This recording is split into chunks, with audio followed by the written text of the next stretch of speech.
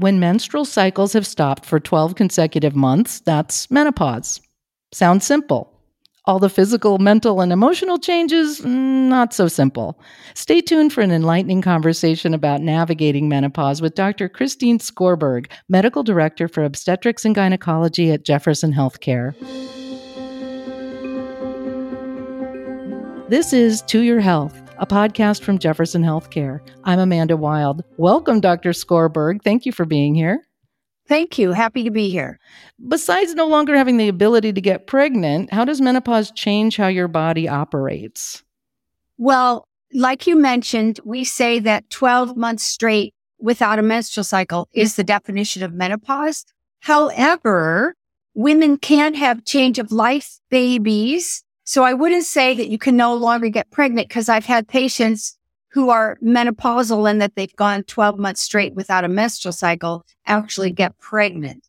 And that's why we do recommend some form of birth control after you've gone through 12 months straight without a menstrual cycle for 1 to 2 years, so that doesn't happen and you have an unplanned pregnancy. So let's back up. What exactly happens during menopause?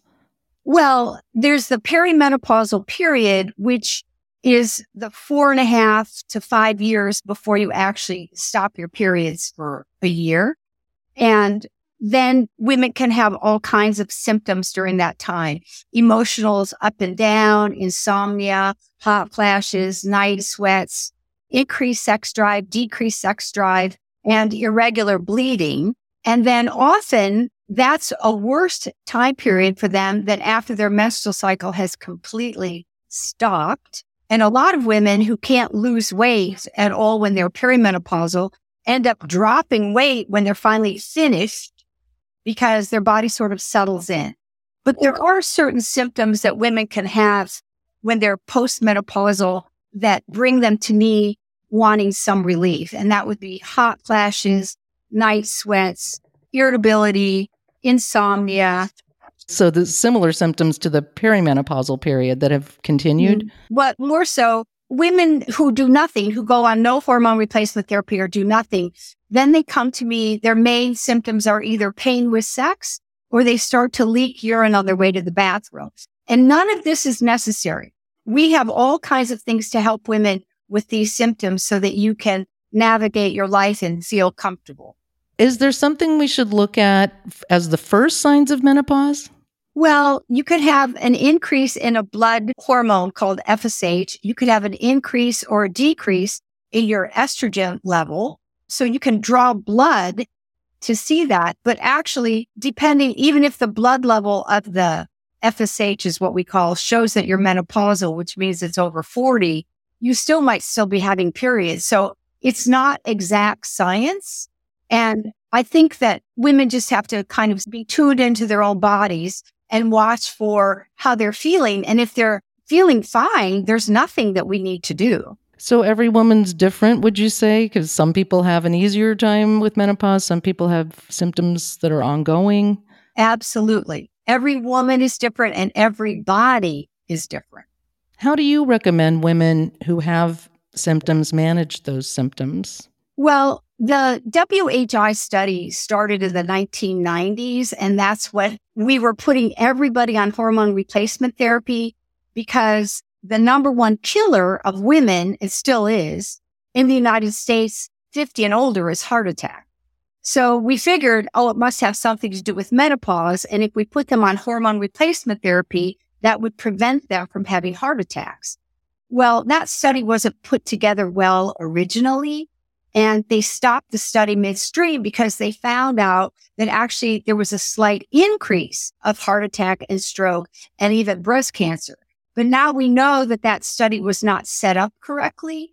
And there were so many women who loved their hormone replacement therapy because they felt better that the study has continued even to this day with many different spokes.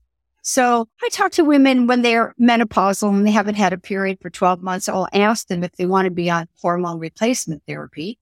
And I don't think it's a bad thing. And they can go on it for a year, 2 years, or even 5 years. And we start, if you have a uterus, we need to put you on estrogen and progesterone because the estrogen alone will hyperstimulate the uterus And we don't want that to happen because it could lead to abnormalities in the uterine lining. So I say, why don't we try it and see if you feel better? If they're irritable or having hot flashes or mood swings or any of those things, most women feel better on it. And you start with the lowest dose that they feel better on because less is more with hormone replacement therapy. But even then, we can go to a higher dose, which is still low dose, to get you feeling fine. The new recommendations are, once you've been without a period for a year, within 10 years of that time, you can start combination hormone replacement therapy if you have a uterus, and then estrogen only if you don't have a uterus. And you can be on the combination safely for 5 years, and then we revisit how you're feeling at that time. Because after 5 years, it does increase a tiny bit your increased risk of heart attack, stroke, and breast cancer. But you're talking about a change of a couple of patients per 100,000, which is statistically significant, but not very much. So some women pick to stay on their hormone replacement therapy, and then we reevaluate every year up to the time they're 65. But I have some women who are in their 80s who still want to be on their hormone replacement therapy, and we let them. Well, you said women felt so much better. What do you see that lets you know that HRT is working? Well, because the patient comes in and go, I feel so much better. I'm sleeping better and sex is better. And, I'm not so irritable all the time. That's what they say. And so symptoms do disappear a bit? Correct. Is hormone replacement therapy a therapy that's proved to be good for everyone going through menopause, having symptoms? Well, if they have symptoms, yes. And I say to women who are going through menopause, if they're having no symptoms, if it's not broken, why fix it? You're fine.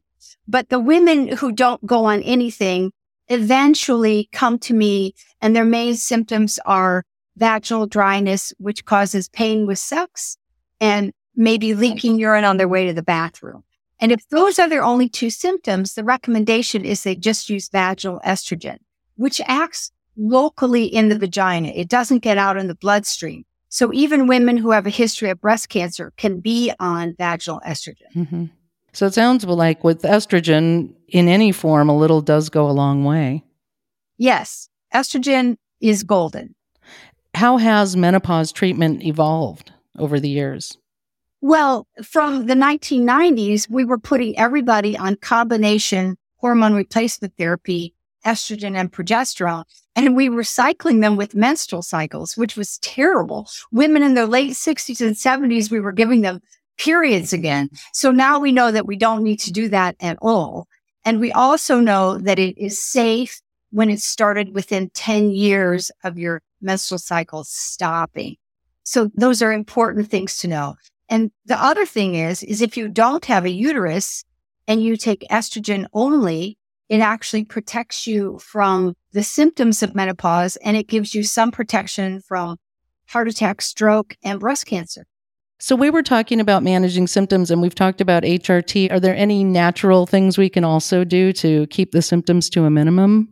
I do think that exercise and diet are important. Not eating tons of sugar is helpful, and exercising daily, yoga, meditation, jogging, swimming, a little bit of cardiovascular, a little bit of weightlifting will help prevent osteoporosis. So all of those things do help. They also have pharmacies that make bioidentical hormones that is derived from sweet potatoes and soy products. And some women prefer those.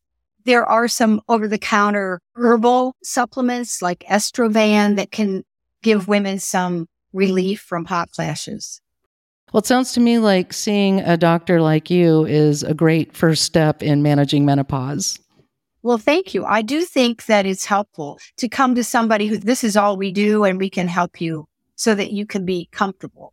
Well, thank you for your expertise and for these insights to guide us through menopause, a major life cycle event.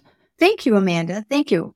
That was Dr. Christine Skorberg, Medical Director for Obstetrics and Gynecology at Jefferson Healthcare. For more information, go to jeffersonhealthcare.org. And if you found this podcast helpful, please share it on your social channels. You can check out the full podcast library at jeffersonhealthcare.org. This is To Your Health, a podcast from Jefferson Healthcare. Thanks for listening and be well.